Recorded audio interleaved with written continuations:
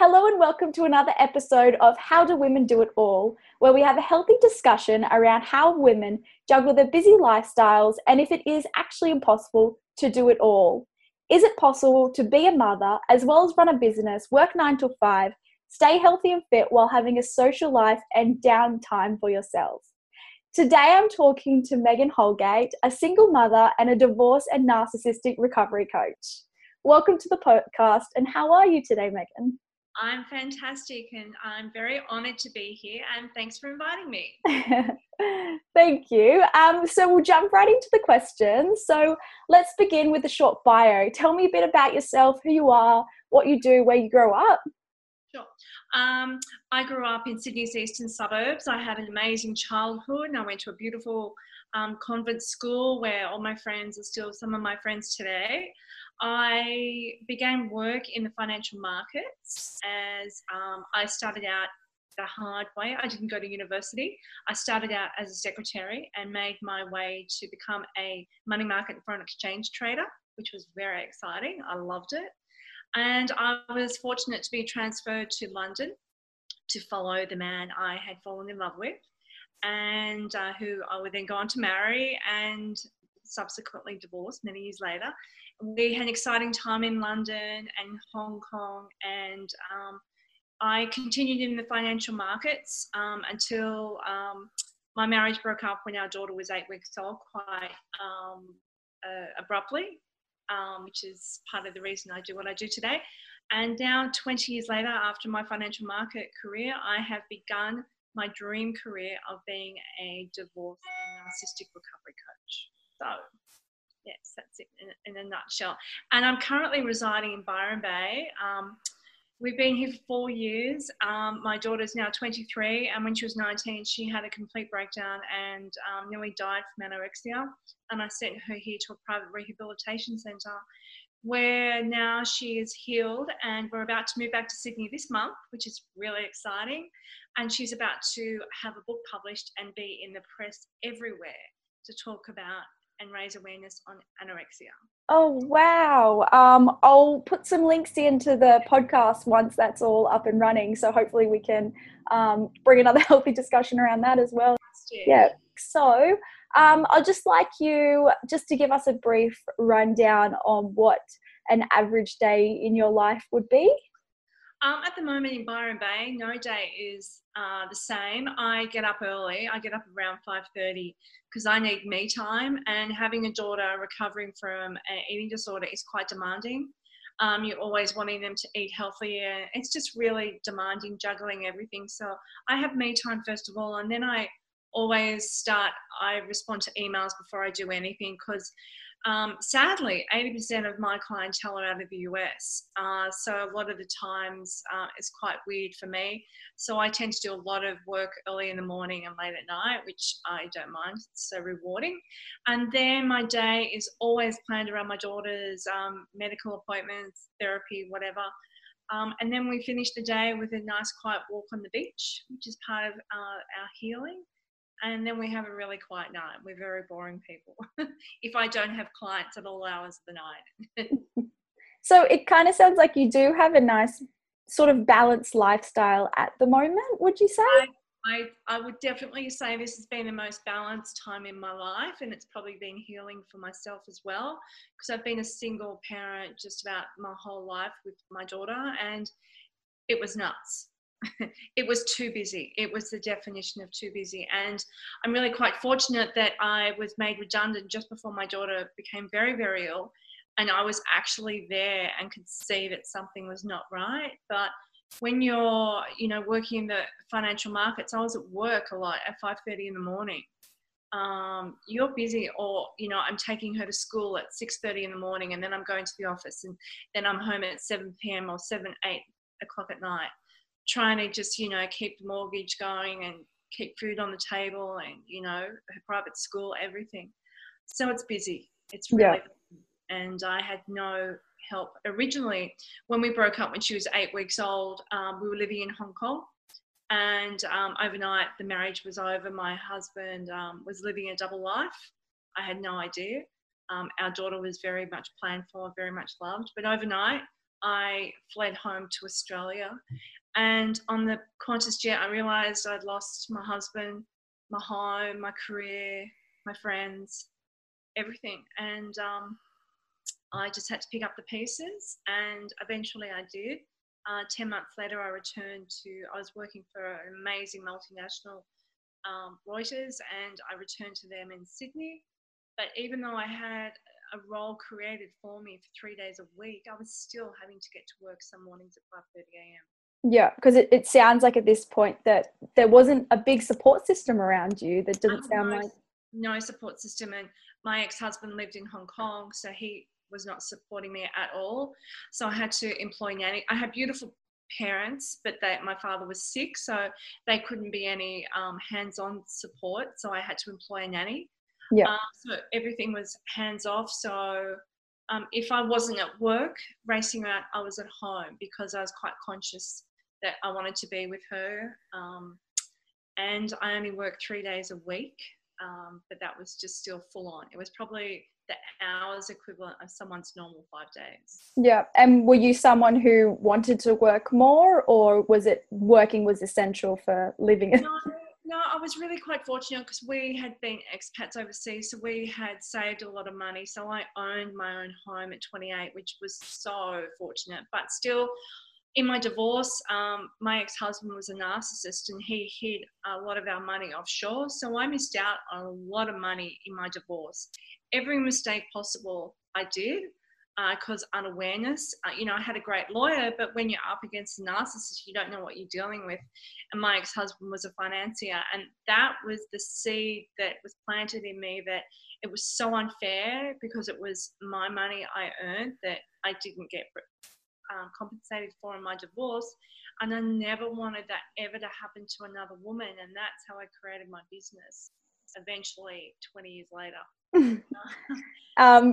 So yeah, we're going to come back to that point just so you can clarify a bit more what a narcissist is, because I think a lot of people wouldn't know like the definition of that.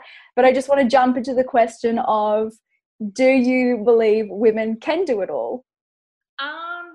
I believe women can do it all. I'll probably get, struck down, but only if you have a supportive partner. There's a lot of very successful divorced women out there in the world, and they have amazing ex-husbands. They have ex-husbands that have week on, week off. They have amazing husbands that assist them when, they need to go to America for a business trip or Melbourne for a business trip, because they love the children just as much as we do, because that's how we bring children into this world. Those women, I truly believe they can do it. I was not one of those women. And when you're married, when your ex-partner is a really unsupportive partner, you can't do it. Or you can do it if you don't want to have emotionally stable children. That's my honest opinion. I've got friends who have really unsupportive ex-partners, and they have foregone fantastic careers. They've changed their working life because the utmost of importance is their children's happiness and their children's stability. And it doesn't matter how much money you bring in the door, if your children aren't stable and nurtured and loved and you spend time with them, you're not going to have fantastic children. Yeah. So basically you're saying that if you don't have some sort of support system, either like friends and family or people who can look after the children, or even a husband or an ex-partner that can take that load off, then you'll have to give up things. And there's a lot of, compromise that you do have to give up a lot. So you can't actually do it all because you have to focus on one thing more than the other. Totally. And, when I speak to this, I've got a very close friend who's exactly was in the situation as I was, just basically, her husband was in London, she was in Australia, and she was a top lawyer. And she said, to be a lawyer, she was in the office sometimes at 2 a.m. in the morning. She's got one child. You hand everything off, and yeah, you're a parent, but are you really a parent? If you don't see your child throughout the whole week, I don't know what the reason that you have them in the first place. One of the things that we have in common is we've both got our own businesses. Because I had to leave my corporate role 4 years ago to support my daughter's health, and this was like a absolute blessing in disguise. But still, everything I've done is still to be supportive of my child. So years ago, you asked me previously, did I want to work or did I have to work? Well, it was a bit of both, but I only work 3 days a week. I really limited my financial future and my corporate future too, because every role that was great that I wanted to go for was 5 days, and they wouldn't accommodate it at all. Things have changed, but have they changed that much? I don't think so. Yeah. So what advice would you give another single mother that is trying to do it all, or a parent that is looking to start a family and they're wanting to know if they can do it all, if they're knowing they're going into it as a single parent? Okay, well, here's a quote by the Honourable Ruth Bader Ginsburg. She's the Associate Justice of the Supreme Court in the US, and she's 90. She's one of the most revered women in the world. She's top influential women. And she has said, who you marry is the most important decision not only of your life, but of your career. Because if you marry someone and you've both got corporate careers and you both, want to succeed, when you have children, well, something has to give, because if you're both going to be in the office, 16 hours a day, who's going to be the nurturing one? And quite frequently it is the mother, but sometimes it's the husband. So you have to have those huge discussions before you bring these children into the world. And, is your husband, is he supportive? Is he kind? Is he generous? Because when you're up with a screaming baby and you have to be in the office at 6 o'clock in the morning, that's what you need. You need that loving, supportive human being who wants you to be a better person. But you need to have those discussions, before you actually have the child, because I don't think you can do it all when you're a single parent, unless you have an amazing ex-husband. And I don't know what that's like. So I can't speak for them, and they'll probably, eat me alive, but that's my personal opinion. So yeah, if you just want to talk about your business, what you do, how you help people, and just define narcissism a bit better, just for us. Sure. Narcissist is a slang word for someone that's suffering from narcissistic personality disorder. It's a common trait. It's not specified to a man or a woman. And what it is, once you see a person who actually suffers from this, you will see a lot of it. They're charming. They're the most captivating person in the room. They're the most, very frequently, they're extremely clever. They're brilliant. They're just amazing people. And they attract amazing people to them like honey to a bee. They're a lot of successful people. And so what happens, there's different phases when you meet a narcissist. And the first phase is called the love bombing phase. And they wrap you in this amazing cloud of love, and you feel like you're like so high, you just can't believe this person is true. Normally happens quite quickly. And then the second phase is the discard phase, where that's normally by the time you're extremely in love, or as it was with me, I was married. And then you become a discard stage, and they tend to cut you down. They start to devalue everything about you, from your hair to your appearance to your career. It just, everything slowly and systematically, until you actually don't value your self-worth and you're feeling quite insecure. And then by the time you get to that stage, you are discarded and you are just gone like yesterday's newspaper. And that's exactly what happened to me. And when through therapy I understood this was who my husband was, I could see a pattern. And until you see this pattern, you don't understand it, and you don't understand the cause. And you can frequently remarry again with another narcissist because it's a pattern. And so once I understood it fully, I realized it was my mission in life to help as many men and women out there who have fallen prey to a narcissist. Because what happens when you do break up, it doesn't matter if you have been together for 2 years or 2 days or 25 years, all that matters to the narcissist is them. And they don't care the damage, what they do to the children, damage they do to you. It's their survival that matters. They're not born narcissists. They're not born a narcissist like a sociopath. They're actually damaged during their childhood. And the only way they can actually cope is by having this armor. It's them against the world. But you don't see that until it's way too late normally. And the damage is...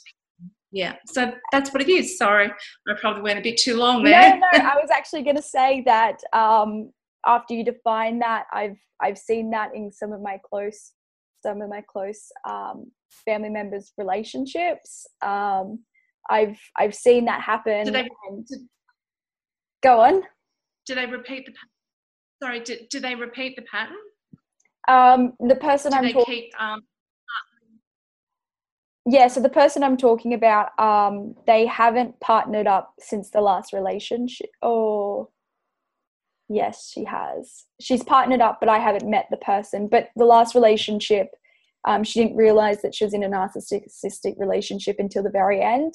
And then because things that happened, it was kind of like building yourself back up again. Yeah, and that's part of what I do. So I do divorce coaching to help women, either men or women, actually through the divorce to prepare for the divorce. But with narcissistic divorces, you have to be so prepared, because a lot of the time they use money as a weapon to hurt you, just like my ex did. He shipped all this money offshore because they think of it as their money. It's not our money.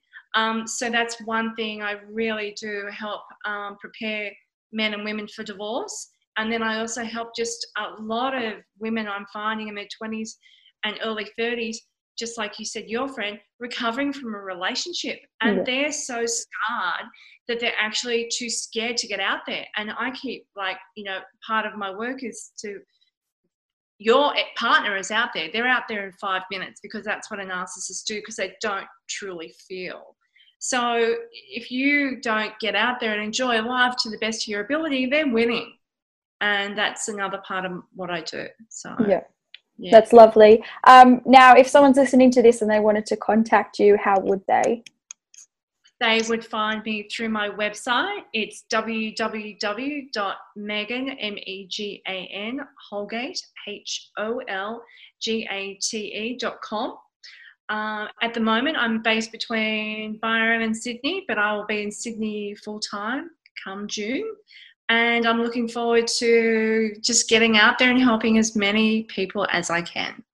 Wonderful. And lastly, would you like to end on a note by saying anything about women trying to do it all, maybe struggling, and if they're a single mother, what they should think of as like a last little advice point?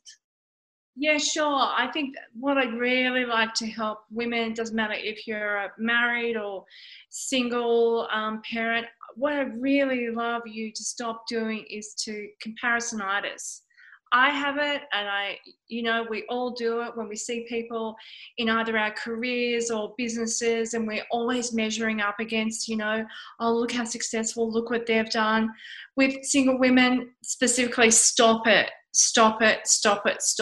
And what I'd really like to say is, if you are a single parent, wrap yourself in love and look after you, because I didn't look after myself. And when my daughter was 18 months old, instead of landing at work on the bus, I ended up in an ambulance, and I ended up in emergency, and I had a bleeding stomach ulcer because I just wasn't listening to my body and listening to myself. And from that day on, I started to, look after myself and have a self-care routine. And I started to go to the gym, because it's like the analogy when you're on the airplane. If you don't give the oxygen to yourself first, how can you properly care for your children and your partner if you have one? So that's one thing I always say, really look after you. I know our children are really important and our partners are, but we're important too. And that's what I'd really like to get out there. Oh, and lastly, one thing I'd like to say, if you don't mind, I am launching a book in June. It's called How to Divorce a Narcissist and Not Get Screwed, because I did. And my whole role in the world is to help others. And then, yes, I just like to say that. So thank you. And where would they find that? Is that going to be on your website or Amazon or? It's going to be on Amazon and it's going to be on my website come June. So, and if I can help any man or woman out there in any way. Thanks again for listening to this week's episode of How Do Women Do It All. Follow us on Instagram and Facebook at Ladies Side Hustle, a community of women helping women turn their side hustles into a successful business.